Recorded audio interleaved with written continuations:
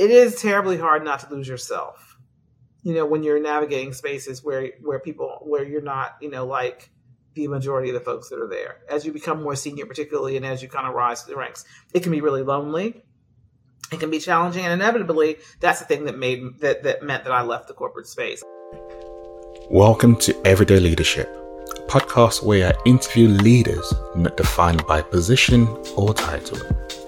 Everyday people who lead their lives in extraordinary ways. And on this podcast, they share their stories, their life lessons, and practical tools, in the hope that it will inspire everyday people like you and me to realize we are everyday leaders.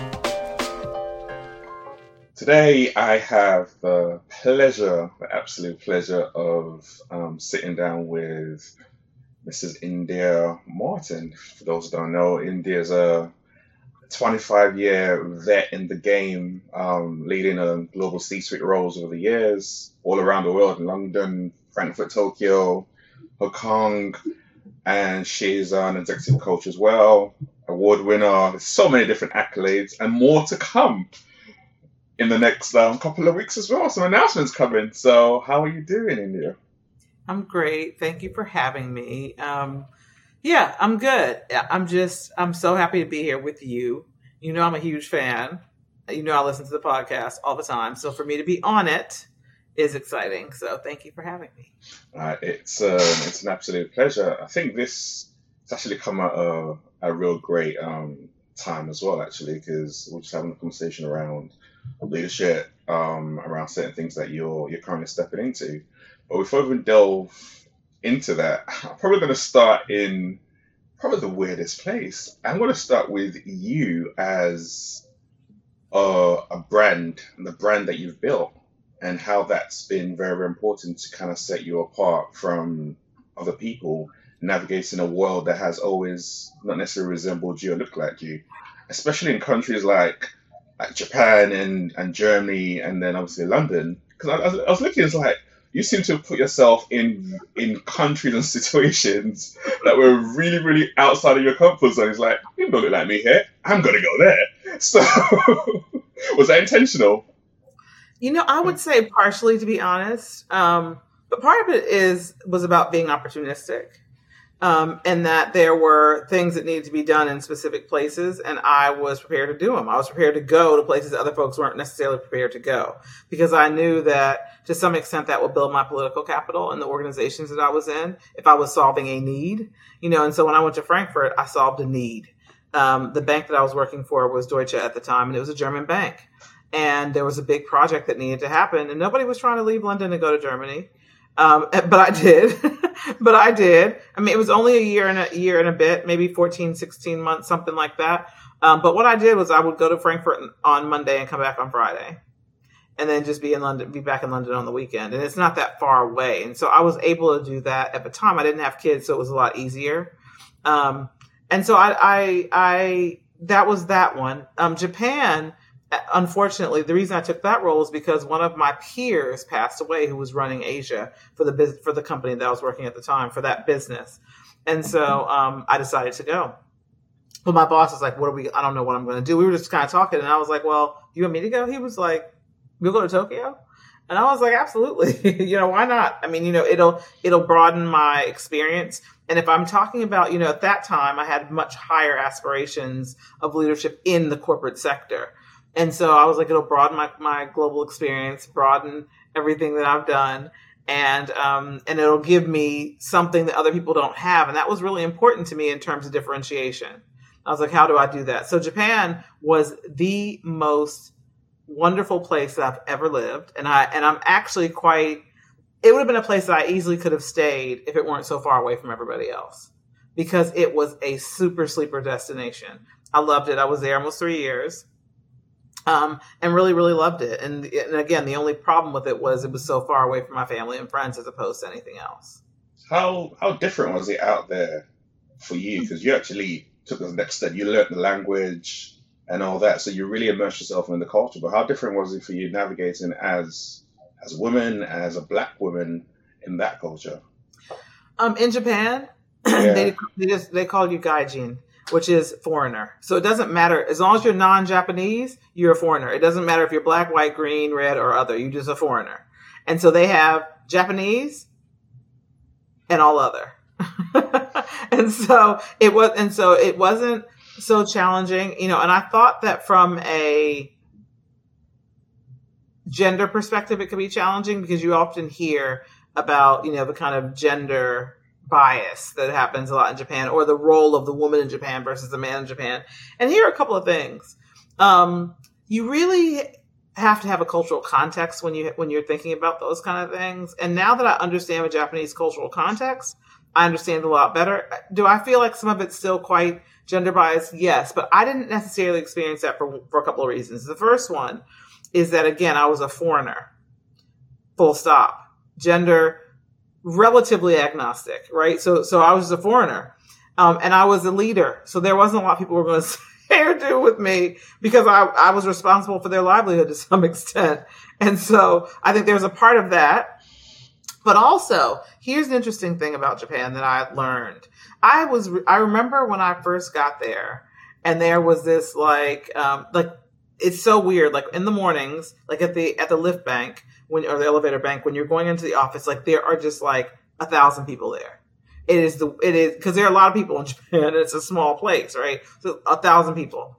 You're getting ready to get onto the elevator, and you see all the men get on first, and all the women kind of stand back and wait for the men to get on first. And I was like, not me. So here I am tipping. I'm like, whatever. But anyway, so eventually I didn't do the same thing, but I understood. And so I was talking to one of my coworkers, and I was like, he was like, he's Japanese. He's like, how are you getting on? And I was like, what's the thing with the elevators, with the lifts? Why is it that, men always go first? And he said, I'm going to tell you the historical context. He's like, and it's evolved, and some of it's not always as benign. He was like, but in Japan, originally, the reason we did that was because it was the man's responsibility to make sure it was safe for the woman to pass. Okay. And I was like, wait a minute, what? I was like, whoa, that was historical context that I didn't understand. I was like, okay, well, if you want to make it safe for me, then I'll let you get on first. Yes, you get on that lift first, so in case something happens, I am protected. So yeah, I mean, so those were things I learned. Like I went into the supermarket the first time when I was there. Learn the language. I moved into a Japanese area. I didn't move into the expat area. I didn't live with the expats. I lived with the Japanese people. And I did that on purpose because I believe I can do anything. This is a problem. I went there the first time I went to the supermarket in my community, and I wanted to get some rice. And then there was an entire aisle of rice because you're in Japan with different kinds, and I couldn't read what the rice was or how to cook it. It was a problem. I remember calling my mother. I remember going home and calling my mother and crying because I was like, I can't read anything. Why did I do this? It was terrible. But it helped my language grow really quickly. And the other thing was I bought some salmon, not understanding that it was meant for sushi, and I cooked it. And my neighbor had come across the hall, this woman who lived across the hall, this Japanese lady, and she came over for something. She's like, oh, it smells good. And she was like, that's sushi salmon. You're cooking sushi salmon? I didn't know. It was salmon to me. It just looked like salmon. So I'm just saying there are things that you learn as you go. But that cultural immersion taught me so much. And I would have never known that it was sushi salmon had I not had a Japanese person tell me that it was sushi salmon. If I lived in the expat community, I would have just been buying the salmon. So that was important for me to really learn the culture of where I was. And what that meant was Japanese people were so open to me because I learned to speak the language. Relatively, I wasn't fluent, but I could definitely get around very, very easily. I could understand a lot. And so it meant that Japanese people who are so, the reason they often shy away and they often don't get engaged is because offense is huge in their culture and they don't want to offend you. So they'd rather not say anything to you and step back than offend you. So if they don't think they speak good enough English, they're not going to say anything to you because they don't want to offend you and they're not sure they're going to get it right and how it might come out. And that is a huge part of their culture, offense and not offending people. Politeness is like a tenet of their culture. And that was something that I learned. And so because I learned to speak the language, it took some of that away for them. They didn't have to worry so much about offense because they knew how to understand what they were saying. or they knew that I understood their cultural context. And it just opened wide doors. And they were the most giving, kind people as a result of that experience. I think we just touched on a recent episode I had with Flavilla, where we were also talking about something similar, where when you go into a community like Japan, like you did, it's so easy to go into the expat world because it's nice, it's comfortable, it's easy. Like you said, you don't know about the salmon and you just bought the same thing over and over again.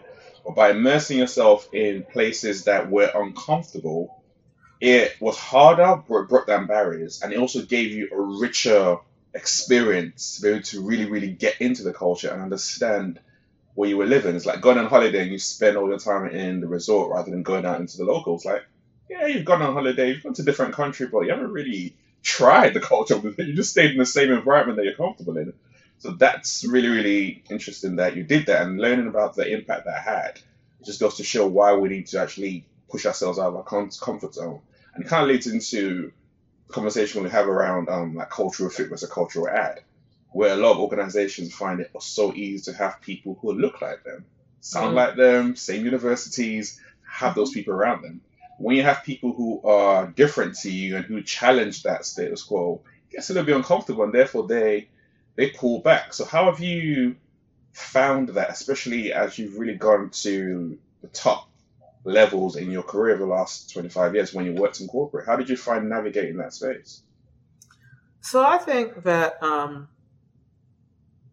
if you're a person of color in a majority white culture, we're taught navigation very early, very, very, very early, like out of the womb early. We know, because we're navigating a world that was not designed for us in the first instance, that we have to have a level of bicultural fluency and competency that that other people don't have to have, right? And I think that what I was able to do was master that bicultural competency, as opposed to there's that whole thing about code switching, right? Mm-hmm. I don't consider what I do to code switch. What I consider is I have a high level of bicultural competency, like fluency, and I know how to navigate because I have that high level of fluency in culture. And I don't want to minimize people's experience, because I'm not, and I'm not saying that my experience was always easy. But I will say that the trick for me was being able to navigate in spaces. And here's the thing, right? Because I did all that stuff, like I went to Germany, I went to Japan, I was in Hong Kong, I did all that stuff. I could talk about things that folks couldn't talk about. I had experiences that they didn't have. I had ticks in the box that they didn't have. Right. And a part of that for me was understanding that as a Black woman, again, I walk through the world differently and than they did. And it was hard. Right. It was really tough to do. But again, when I think about something that I might tell people is that it is terribly hard not to lose yourself, when you're navigating spaces where you're not, like the majority of the folks that are there. As you become more senior, particularly, and as you kind of rise to the ranks, it can be really lonely. It can be challenging. And inevitably, that's the thing that meant that I left the corporate space. I was tired. I was tired of being kind of like one of the only ones. I was tired of being called for all the diversity conversations. I was tired of being the poster child. I was tired of, I felt that I had an absolute responsibility to people who looked like me, both in race and gender, to make sure that I was supportive of their pursuits. And so that meant my calendar was full all the time of women and people of color who wanted to figure out how and needed help or trying to navigate. And that was tiring too, because I was trying to do that on top of my day job. And so when you think about the kind of, we talk about that cultural competency and cultural fluency in organizations. As you grow, it becomes sometimes harder to navigate because the pressures become so much greater, right? And wanting to present an example so that you can open doors for other people becomes so much greater. And saying no to people who need your help, who look like you, becomes so much harder when you don't have the space or time. So it's just, that kind of cultural thing is kind of, I think, at the base of decision making around the how and what. And different cultures require different things in organizations, right? So you also have to be very clear and aware of the culture that you're operating in, because they do differ from place to place. Mm-hmm. The culture when I was at Deutsche Bank was very different than the culture that when I was at Lehman Brothers, which was very different than the culture when I was at JP Morgan. So it's you also have to be a student of the cultural context in which you're operating. Mm-hmm. So you're constantly thinking and evaluating and then taking action. You're not going in with a very prescribed notion of this is how it's going to be, so I'm going to act. It's more based on my surroundings, I'm going to operate this way. And everyone, I'm sure when you move to different departments, again, the culture is slightly different because it depends on who's around you, who's in charge and all that kind of stuff. So you also have to be always constantly on your guard, I guess, based on what you just said. Yeah, and I don't know if it's, I don't necessarily know that it was on my guard as much as it was just constantly navigating, right? Yeah. But it does become quite intuitive after some practice. Honestly, you kind of learn, really quickly the folks that you need to steer clear of. The political actors. But you have to pay attention, right? You have to pay attention to those things. That's all a part of the cultural context. When you're going to work at a company, you want to be interviewing the company as much as they're interviewing you. You want to know that this is a culture in which you think you could thrive and operate, right? And because the culture is not just about the people, it's about the systems and how it's structured. Mm-hmm. Because there are some things in culture that will not change based upon structure. And you have to pay attention to that as you're stepping into a space where you can find yourself with that tension that you feel going to work, that I can't stand these people or they're wearing me out or these processes are silly. That's all a part of the cultural context because that's the way folks operate. That's the way a business is run and the way the business is structured. And you have to know that you can step into that and that it's something you have the right skills yourself and frankly, willingness to navigate some of that.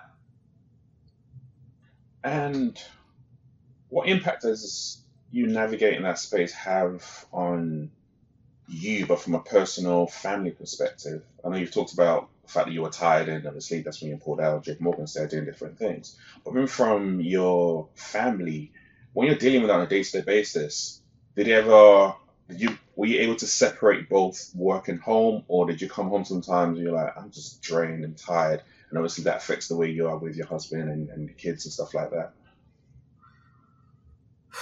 So work and home blended together because at that level of organization, you're always working.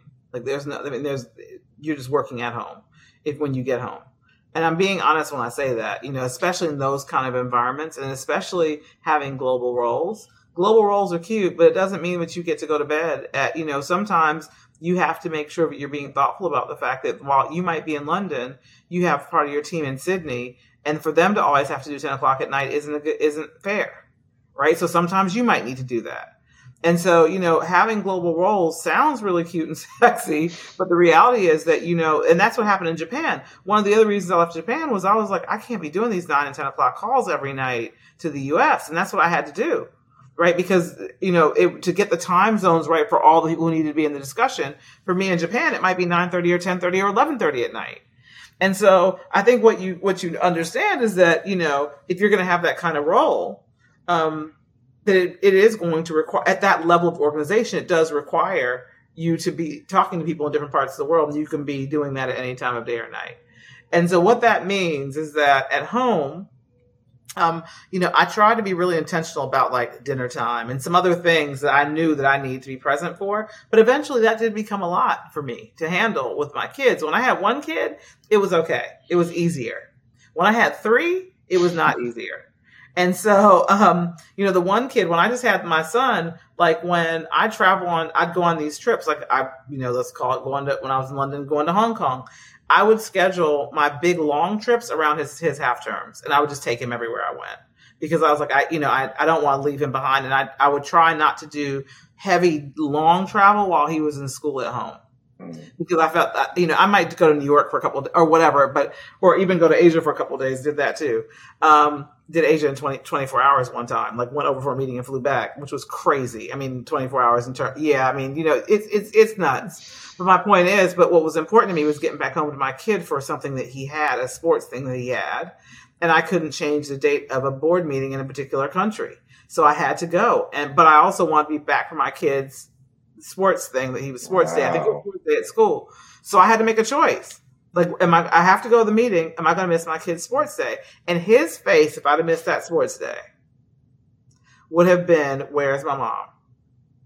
So I couldn't do that. And those were the kind of choices and things I had to make, which is why it also got very tiring, right? I mean, I loved it. And I did it for a long time. I mean, like I paid my dues over 23 years, actually, instead. I mean, near 25, but, over 23 years, I paid my dues. So I'm not, I loved it. But, the other thing that happened is in terms of family, I actually was doing an Asia trip and I woke up and I didn't know where I was because I'd been traveling so much. I literally did not know where I was when I woke up in the hotel room. I was like, I had to look around and think about it. And it took me a couple of minutes and I had to go look out the window to remember where I was, because I had the shades drawn because it was night.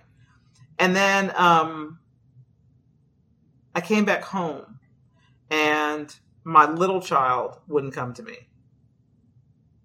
because I just wasn't around. She was like 3 and she was much more interested in our then nanny than she was me. And I was like, oh, no. And that was kind of the beginning of the end for me. That balance was really hard. And it's hard to do with family. And something's going to suffer. There's none of it you can have it all stuff. That's rubbish. I don't care who says that. That is pure bull. But something's going to suffer at some point in time. And the question is, do you have the infrastructure to support your family if you're going to make these choices? And for a lot of men, they have wives who might do that. For a lot of women, they don't necessarily have husbands who are prepared to do that. Some are, and I do know a lot of women that I know who are very senior have husbands at home because you need that kind of support. But a lot of men aren't trying to do that necessarily, particularly in Black communities. Okay, while their wife is doing this thing, some are, and hats off to them because I don't think it should matter. But in our communities, there are a lot of husbands who are like, yeah, I'm gonna stay at home while you go off and make all of the money and and travel around the world. They're like, what? And that's a cultural thing for us, right? So it's an interesting thing. I can relate to that. I remember when my son was really, really little, I was working away a lot. And I came home and he wouldn't come to me. He didn't recognize me. And he was still a baby and I had to travel just the way our setup was at that point in time. But I still remember to this day, like the feeling I had of me. And my wife's like, yeah, just give him a little, who will adjust to you. And it hit me. I was like, I need to figure this out somehow because it was really hard. So you doing the trips back and forth and you talking around your son and the nanny. I was like, yep, that took me back to a dark place. Darkness. It was a dark place. It was. I think it's that's one thing I actually want to ask you, because so often we talk around, we want to get people in senior positions, we want to get to the higher echelons of organizations, in corporations. But you've touched on it a little bit, but I want to go in a bit deeper. What's the reality of actually holding that position? Because it's not all glitz and glamour. There's so much responsibility. There's so many things that you have to do, things you have to navigate. So what's the reality of actually being in that position, and how hard and difficult is it, so people can understand that the title is not always what it's cut up to be. You need to really ask yourself, do you really want this or not? Yeah, I mean, yeah, it's the title's great, it is, but it is hard work, and it does, you think people like, oh my goodness, this person's a managing director of this organization or they're a CEO of that. What they give up, like you have to be prepared to give up something and risk something for that in a major way. And also, the thing is, the more senior you become, the more folks are coming for your spot or want to. So you have to be real astute about that too, right? And be on your game. And I don't mean on your game in terms of but there is a navigation required, right? You got to be operating at a pretty high level for a pretty extended period of time. And that requires a lot of effort and energy, which is why if you look at particularly in kind of the environments I was in, investment banking, if you look at the top of the house, you see some gray hair. But those are the folks who actually push through. The reality is that that's a young person's game. Like, a lot of folks are young in that space because they have the energy to be working all those hours and doing all that stuff. And so if you haven't kind of, and this isn't a criticism, it's just kind of a reality. If you haven't kind of ascended to a certain level of organization, there's a gap in age because folks are tired, right? People start to leave and do everything else and find other things to do, you know, in their 40s, that people are dipping out. Like, they're like, okay, I've done this for 20 years. I'm out, because it is heavy and it does require a lot. But at the more senior levels, you know, staying there is not a joke, right? Because again, there are a finite number of spots at the top of the house. And everybody wants those finite number of spots. And with regime changes and leadership changes, you might change too. So it's a constant trying to balance, you know, doing the role that you do and doing it well, but also not getting so attached to it that you think that that's who you are. Because if you do, you might be sadly mistaken, because the rug can come out really quickly.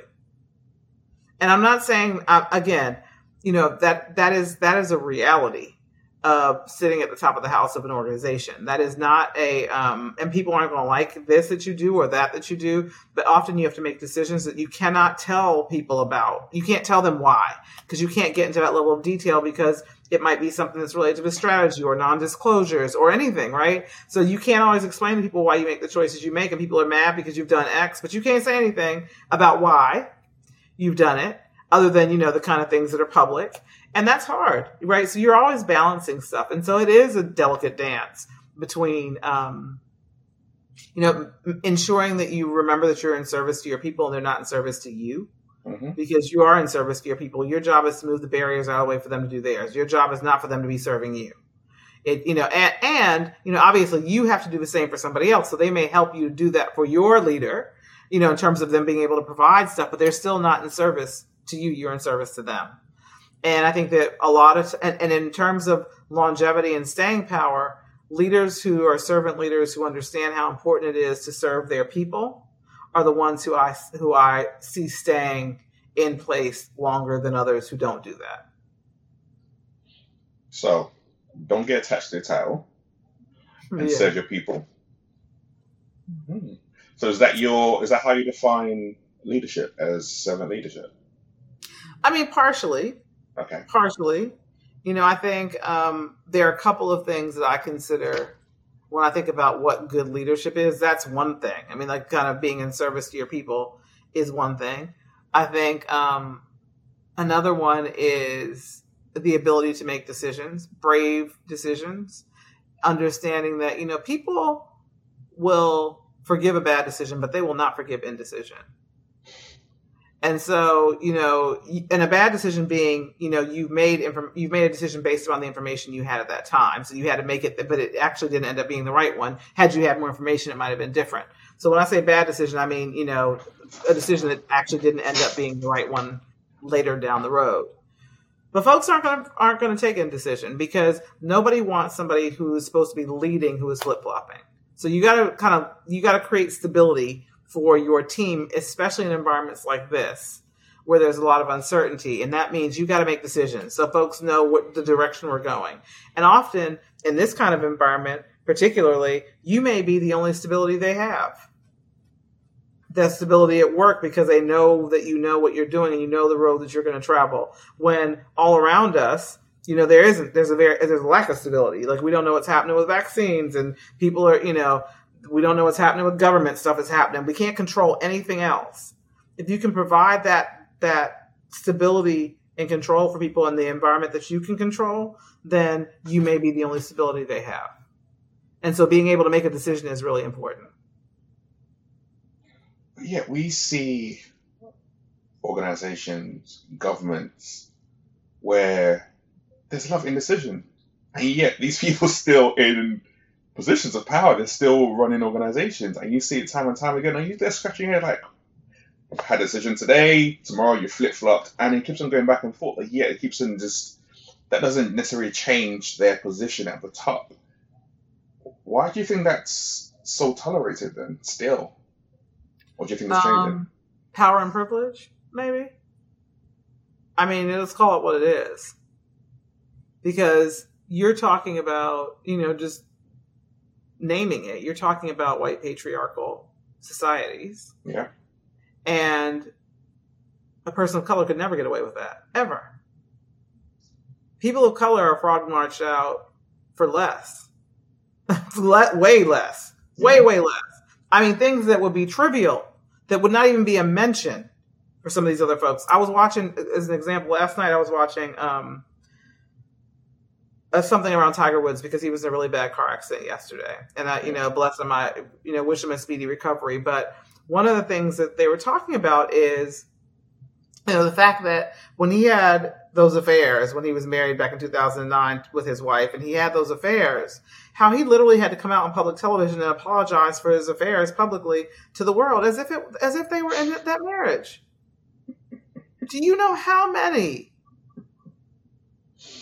men are out here having affairs who don't look like him? Yeah. And are they coming? And it ruined his career. I mean, he was off the scene for 10 years because he had affairs. Now, I'm not minimizing the impact of having affairs on a relationship, but that's important. Why? Why is that important? And that's my point, right? Is that, when you're asking the question around how people stay in place, they stay in place because of the power that they have. It has very little to do with the skill that they have. It's about power.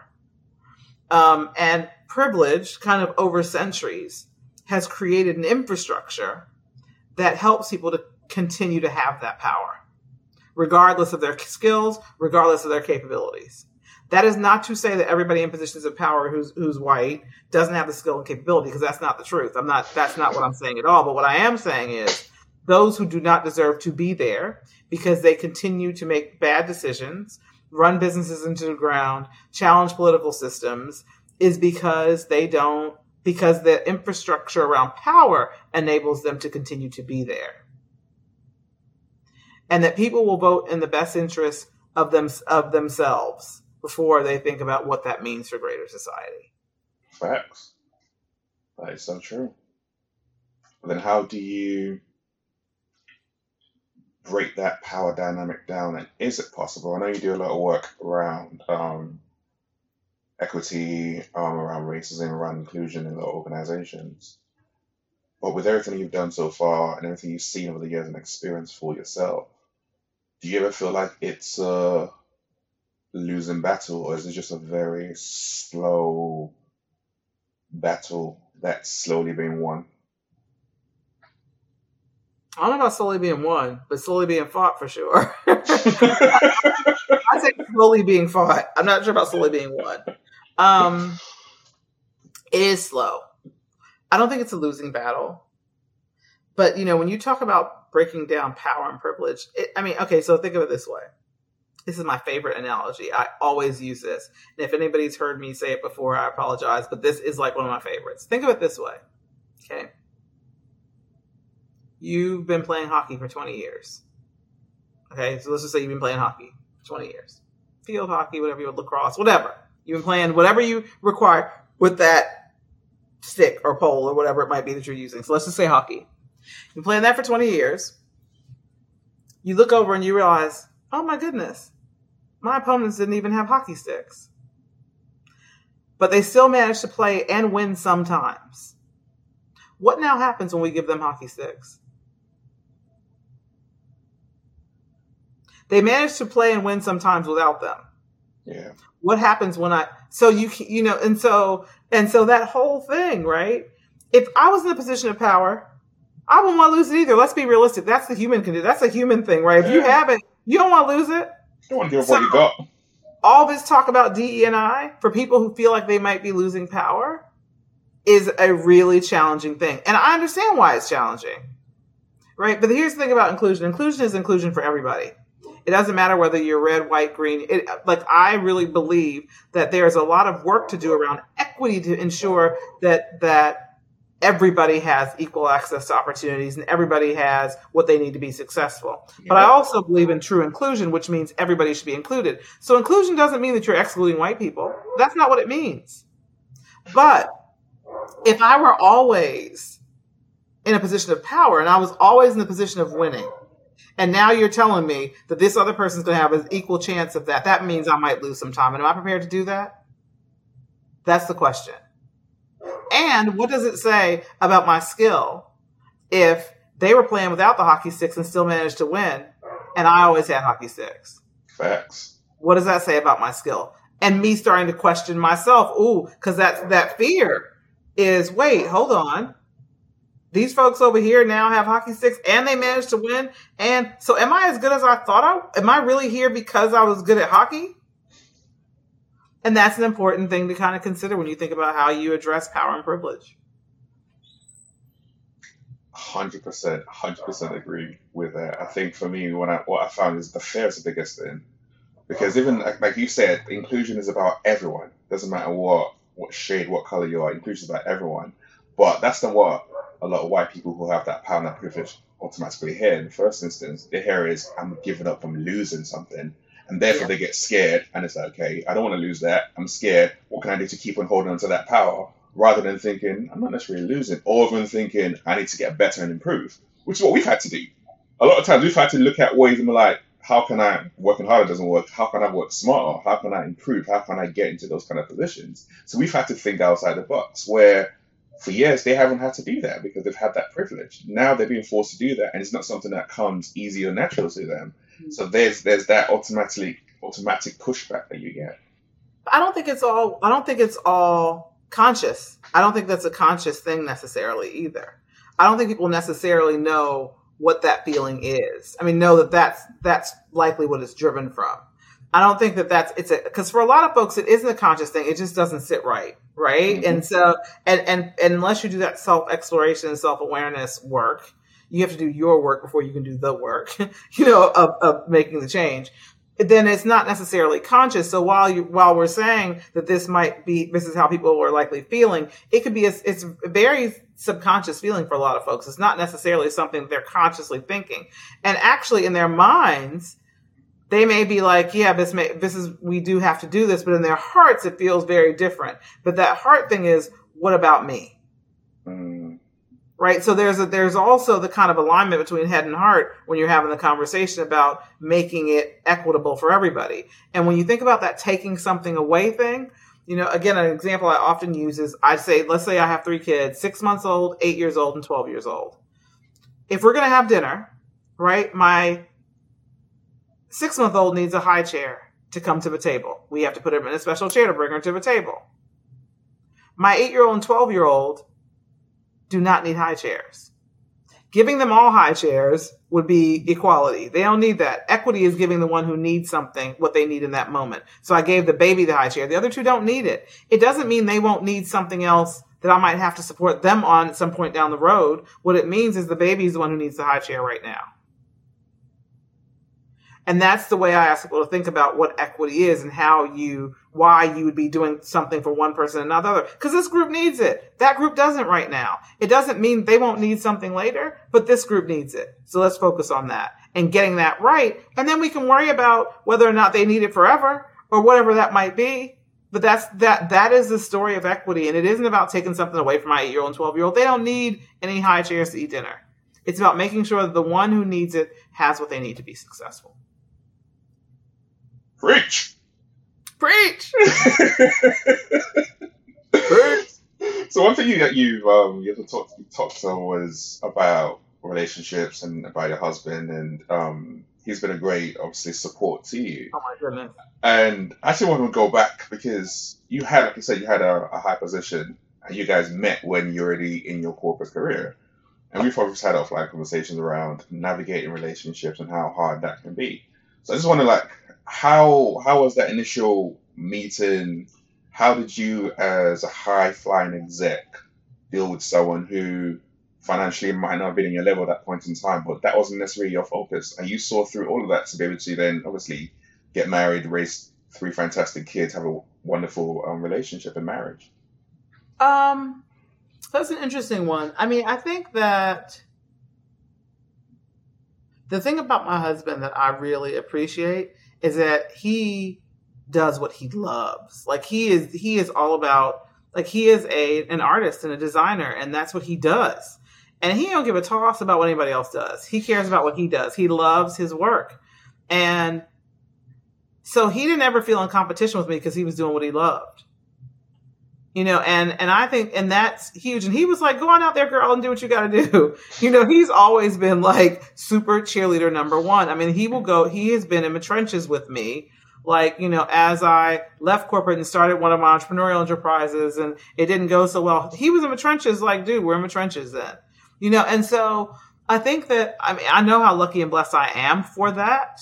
And I think that it was certainly not of this earth ordained that it would be that way. But I will tell you this, that I didn't get to the highest levels of organization until I was married to him. I mean, I was, director level or VP or director level, but I didn't get to managing director and COO and all that stuff until I was with him, because I had the stability and support at home that meant that I could do that. I don't know that I would have or could have in the same way, to be honest. And that is absolutely the truth. I have been able to do the things that I've been able to do and soar the way that I've been able to soar because of him. And I'm really clear about that. And I don't have any qualms telling people that either. Because I know that my home life is stable. I know that he is going to hold it down regardless. He still works and does everything he needs to do. I mean, it's not like he's slacking. He has his own company that he's been running for. I mean, he's been in his industry for like 35 years, and he's been running his own company for 10 of those. So he's doing fine, but we just have chosen different paths, and he has never tried to be in the corporate world and doesn't want to. And so he's like, this is my lane over here. I'm a creative, and that's what I do. Go over there and do that corporate thing. I'm glad that you go on and you're the best that you can be in your corporate space, which I have no interest in doing. And I'm over here doing my creative thing, designing and creating and building and doing whatever. And his clients love him. Mine love me. We're in different places, but he's always been a support. And so I'm just lucky, and I'm very lucky to have somebody who looks like me who can do that too. Because culturally, our cultural context doesn't always support that. And I'm not saying that there aren't men out there who are absolutely supportive of their wives, but the selflessness with which he supported me when I was trying to grow through all the things I've been trying to do is not something I've witnessed that often. Yeah, I can definitely agree with that. I do a lot of work offline with my wife. We do lots of counseling and stuff like that, especially with our couples, and I can definitely agree with that. It's not something that you find very, very easily. And in fact, in a lot of relationships, generally speaking, when you have the woman who is earning a lot more, for example, I find there's always this issue of ego, especially on the man's side, where it's like, well, she's earning more than me, I need to do certain things or act a certain way. And I've seen that become a barrier rather than recognizing that we're in this together. We're different journeys, do different things, but we're together doing this. Mm-hmm. And you guys have been able to do that even from, I guess, looking at your relationship even from way back then. I mean, when someone who is not earning as much as, let's say I was 20 and you're 22, 23, you're earning twice what I'm earning right now. For me to step to you from our culture, it's hard to do because you're thinking. My husband is no punk, right? He is like, yo. But that's not the standard though, because you're gonna be thinking. Well, here's the thing: he didn't know. How would he know? He didn't know that. Like I said, this is the difference. Also, I never come out the gates with what I do or who or any of that. I never did that. So like when we met, it wasn't, I wasn't like, like, oh, I got this job doing that. I didn't do that. Like I met him on a vibe. It was completely like not even about work. So that came later, and he's like, oh, okay. But he kind of got to know me a little bit and he knew who I was and my job doesn't define who I am. Like, and that's the thing. But if you lead with that, then that's what you're going to get. I didn't lead with that. You didn't tell him, you didn't ask what the 5-year plan was on the first date. No. Fascinating. I found his work really fascinating. But here's the thing. He traveled as much as I did for work. So he had a real global perspective too, which was much more exciting to me that we connected on the fact that we both had jobs where we traveled all the time. And he'd be gone for 3 or 4 weeks at a time for his job.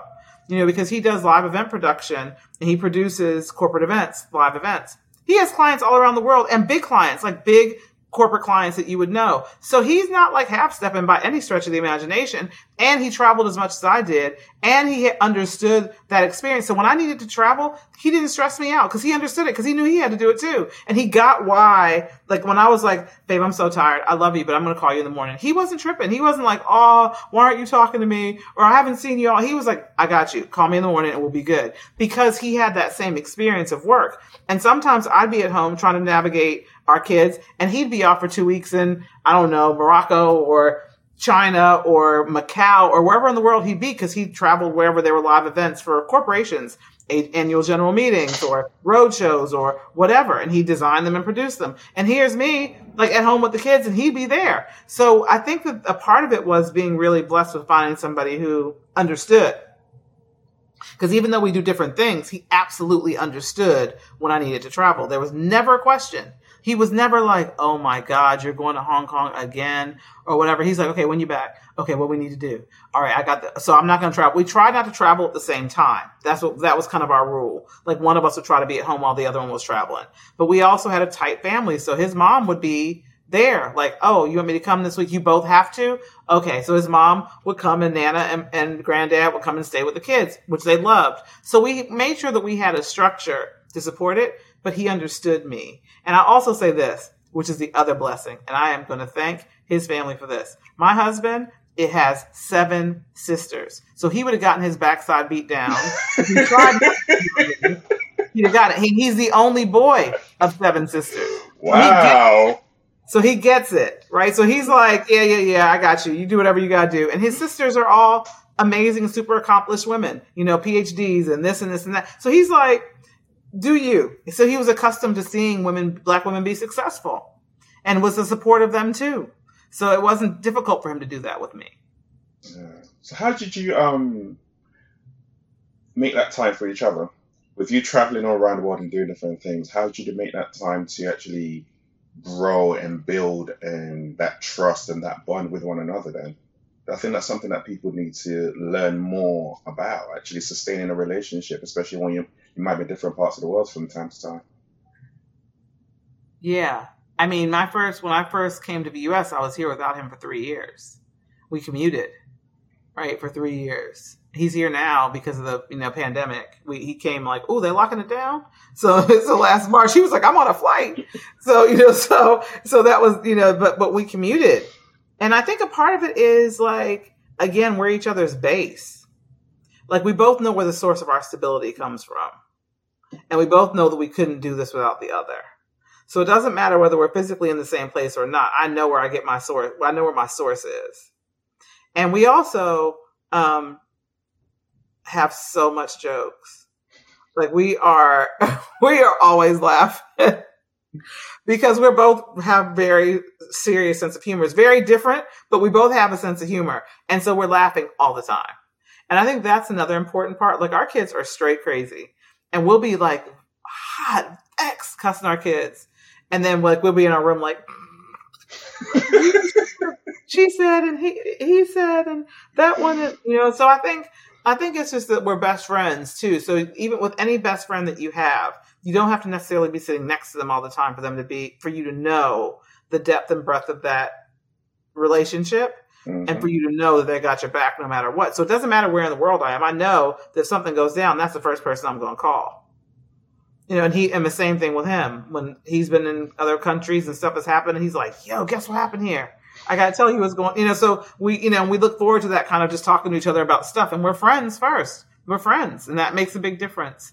Best friends, and that makes a big difference in terms of our ability, I think, to navigate a lot of things. I love that. So your mom was a civil rights activist. She's still a civil rights activist. How did that impact on you and your journey from childhood to who you are and what you do now? Yeah, my mother is a equity practitioner. I learned everything around what I know from her about particularly the equity journey and just how you do this, both in community and in corporations. And I was always, it wasn't just her. I have like a family of activists, like straight up family of activists. And I remember I have an uncle who passed away who was one of my favorites, my Uncle Ron, who was like a union champion. And he used to have us out on the picket lines carrying signs when I was young. Like, hell no, we won't go. And equal pay for blah, blah, blah. I mean, all that. So that's always been a part of what I've known, because that's what that's who my family is. And they've always done that kind of stuff. Right. And they've always been like justice champions, like justice for folks from the time I can remember. I'm 50 years old, and from as long as I can remember, I've had to march for something. I've had to raise my voice for something, for somebody. And while it's primarily been around, I would say, I was going to say primarily around race, and to some extent it was, but it was also around justice for people, like ensuring that there was equal justice for folks, no matter who they are, right? That could be poverty, it could be socioeconomic, it could be race, it could be gender, it could be anything. But I think that that's really shaped who I am. And I think that to some extent, it was at odds. My being in corporate environments was really at odds with what my upbringing taught me around capitalism and greed and all the things, right? And so now in my kind of next career, I'm focusing on the things that will help to shift some of that, which absolutely shaped my journey, for sure, without question. What is that next career? Well, it's what I'm kind of doing. It's what I'm doing now. Mm-hmm. It's helping leaders to be better leaders. So, I work with a lot of CEOs and leadership teams globally on a number of things. But the baseline for me is people leading with humanity. And, I think empathy is so overused, because it isn't always empathy that's required, but humanity is always required. What's the difference? Empathy is important, and it should be a baseline for how you operate. But I think that it's much easier to remember that people are human, right? And that the person you're looking across from you is a person with wants and needs and aspirations just like yours, or just like you. And then if you think about that first, then empathy comes. If you think about the person as a human first, empathy comes. If you're missing the fact that somebody's humanity in the start, then empathy is really hard to come by. So I think that's what I would say about humanity versus empathy. Though I think they're both important. So at the time of recording this, one of your next steps as well is you're about to step into a public board in the UK. We can't say the name, but by the time it's come out, this has been released anyway.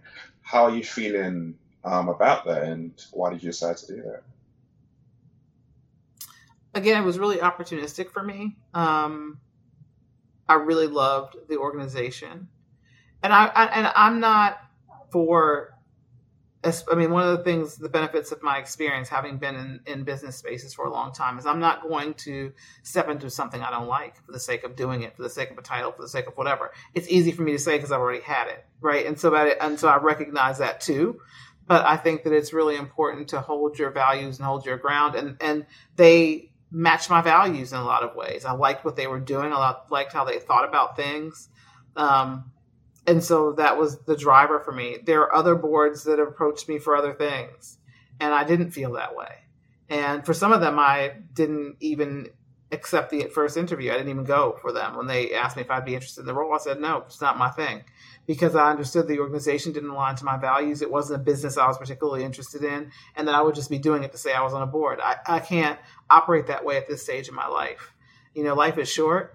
And I only want to spend it on things that I like, and in fact, things that I love. And I think that that this is something that I really, really will like. And so I'm focused on that. I'm not as focused on being a portfolio board person and having 17 boards. That's not my goal. If something else comes up, then maybe it does. But I'm much more interested in things that I like and things that I want to do. Why is it, in fact, two questions from that. One, what are your values? And two, why is it important that we have more Black people on boards? So, what are my values? I would say that justice is a value of mine. I mean, that's a big value of mine. That kind of me being just in the interactions that I have and being thoughtful about the interactions I have. I would say that humility is really important to me. Like, I don't think that anybody should be able to. I think that you talk to people for who they are and what they do, who they are and the value they bring, and not necessarily the job title they have. Like, I don't care about what your job title is. I care about the interaction with people and the value they bring, regardless of what that might be. Everybody has a value. And you're missing something if you assume that because somebody doesn't have a certain job title, they don't. I would say that a big value, so that was the humility piece. I want to make sure that I'm clear also that I like to earn as much as the next person does. So I don't want to pretend. I'm not trying to pretend that I'm all benign and benevolent and that I don't want to earn money and that I'm not a capitalist. I'm not saying any of those things. But I am saying that I think that you can do things with passion, purpose, and a level of integrity. That means that, yes, you might be earning money, but the way that you choose to use it might be more thoughtful. The way that you choose to show up might be more thoughtful, understanding that tomorrow all that could be gone. Right? You might be sitting as a CEO of some company today, and tomorrow the shareholders vote you out because of something that happened, because you had an affair and people found out about it. I mean, all kinds of things, right? So I think the value is in integrity and humility and people. So that's my values part. And then the second part of your question, wait, what was the second part? Why is it important that we have more Black people on board? Black leaders. Because, we are significant contributors to our societies. And that we aren't reflected on corporate boards, in organizations, and all of that is a travesty, frankly. And that, when you think about what leaders look like, even in those spaces, even when there are Black leaders in those spaces, and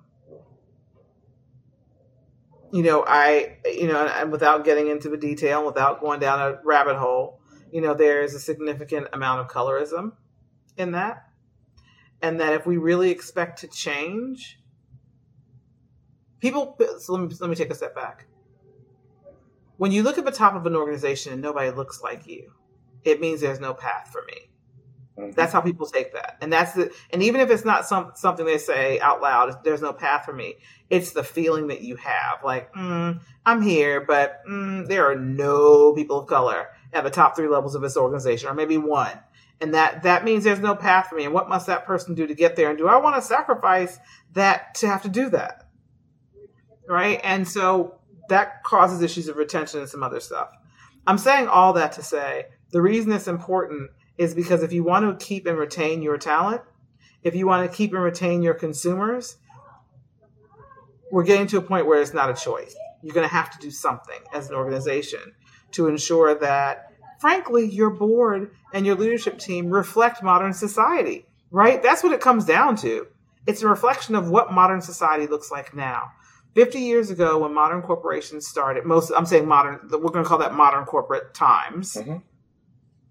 The people who sat in all of those seats were white and male, all through the organization. There were no people there of any color and of any gender, because that's not what happened, right? There were white men who went out to work every day in corporate environments, and the policies and standards in those organizations were written to support those people. So there was no bias in those policies and standards. It wasn't, because it was written for the people that were there at the time. What we haven't done is reflected modern society in even policies and standards of organizations. And so, we've done all these amendments. Yes, we've amended this policy and that one. But when have most organizations done complete policy rewrites to reflect modern society? And so that's what you're going to get. People behave as the container creates. So you're getting folks who behave as the container of your policies and standards from 50 years ago created, right? And that's why people come and go from organizations, but the outcomes remain the same. So it's important to have folks on board, Black people on boards, because it should be a reflection of modern society. And if that's if you want to attract anybody and keep folks in your pipeline. We need to make sure that folks at the top of the house are a part of that equation. You heard?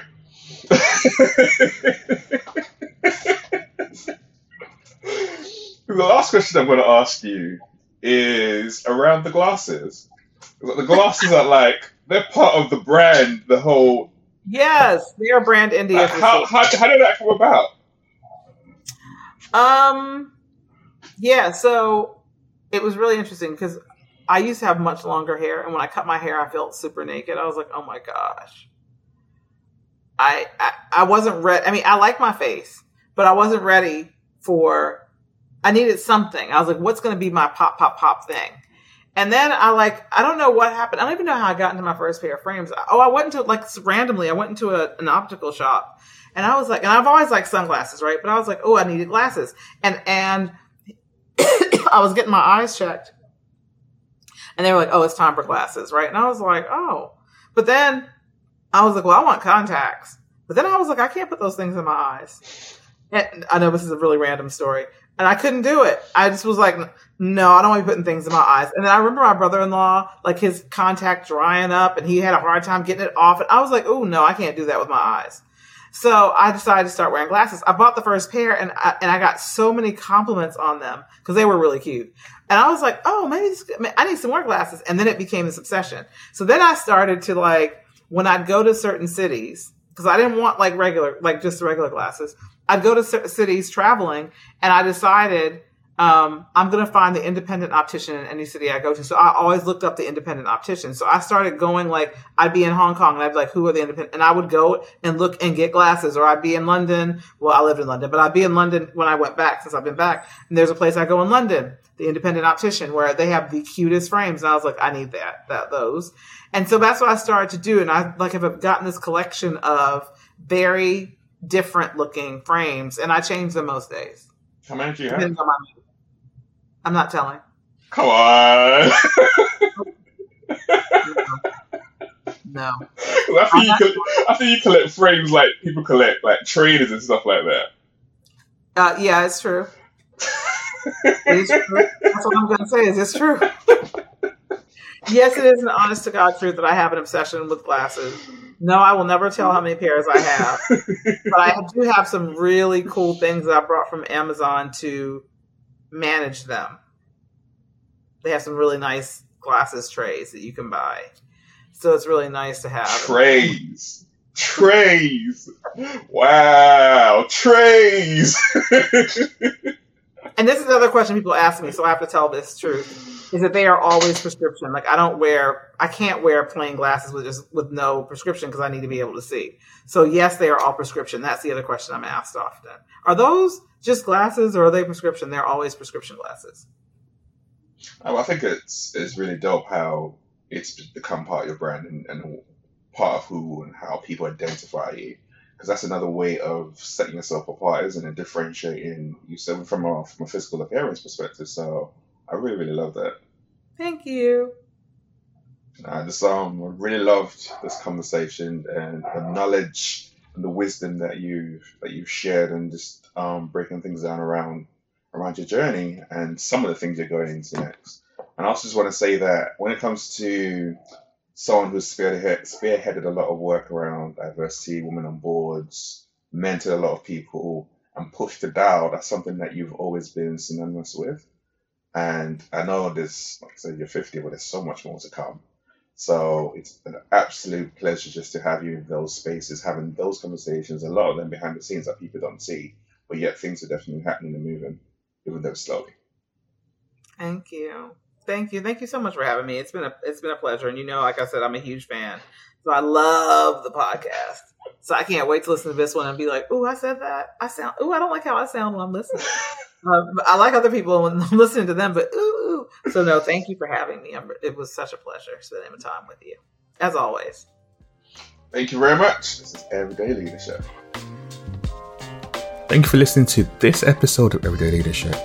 You can check out the show notes on www.mindsetshift.co.uk/podcast, where you can find out more about my guests and how you can contact them. You can listen to old episodes, Or if you have a question about this episode or any other episodes, you can just press a button and ask me that question and I'll answer it on the next episode. Don't forget to subscribe, comment, share this podcast with someone else. We'll see you next time on Everyday Leadership.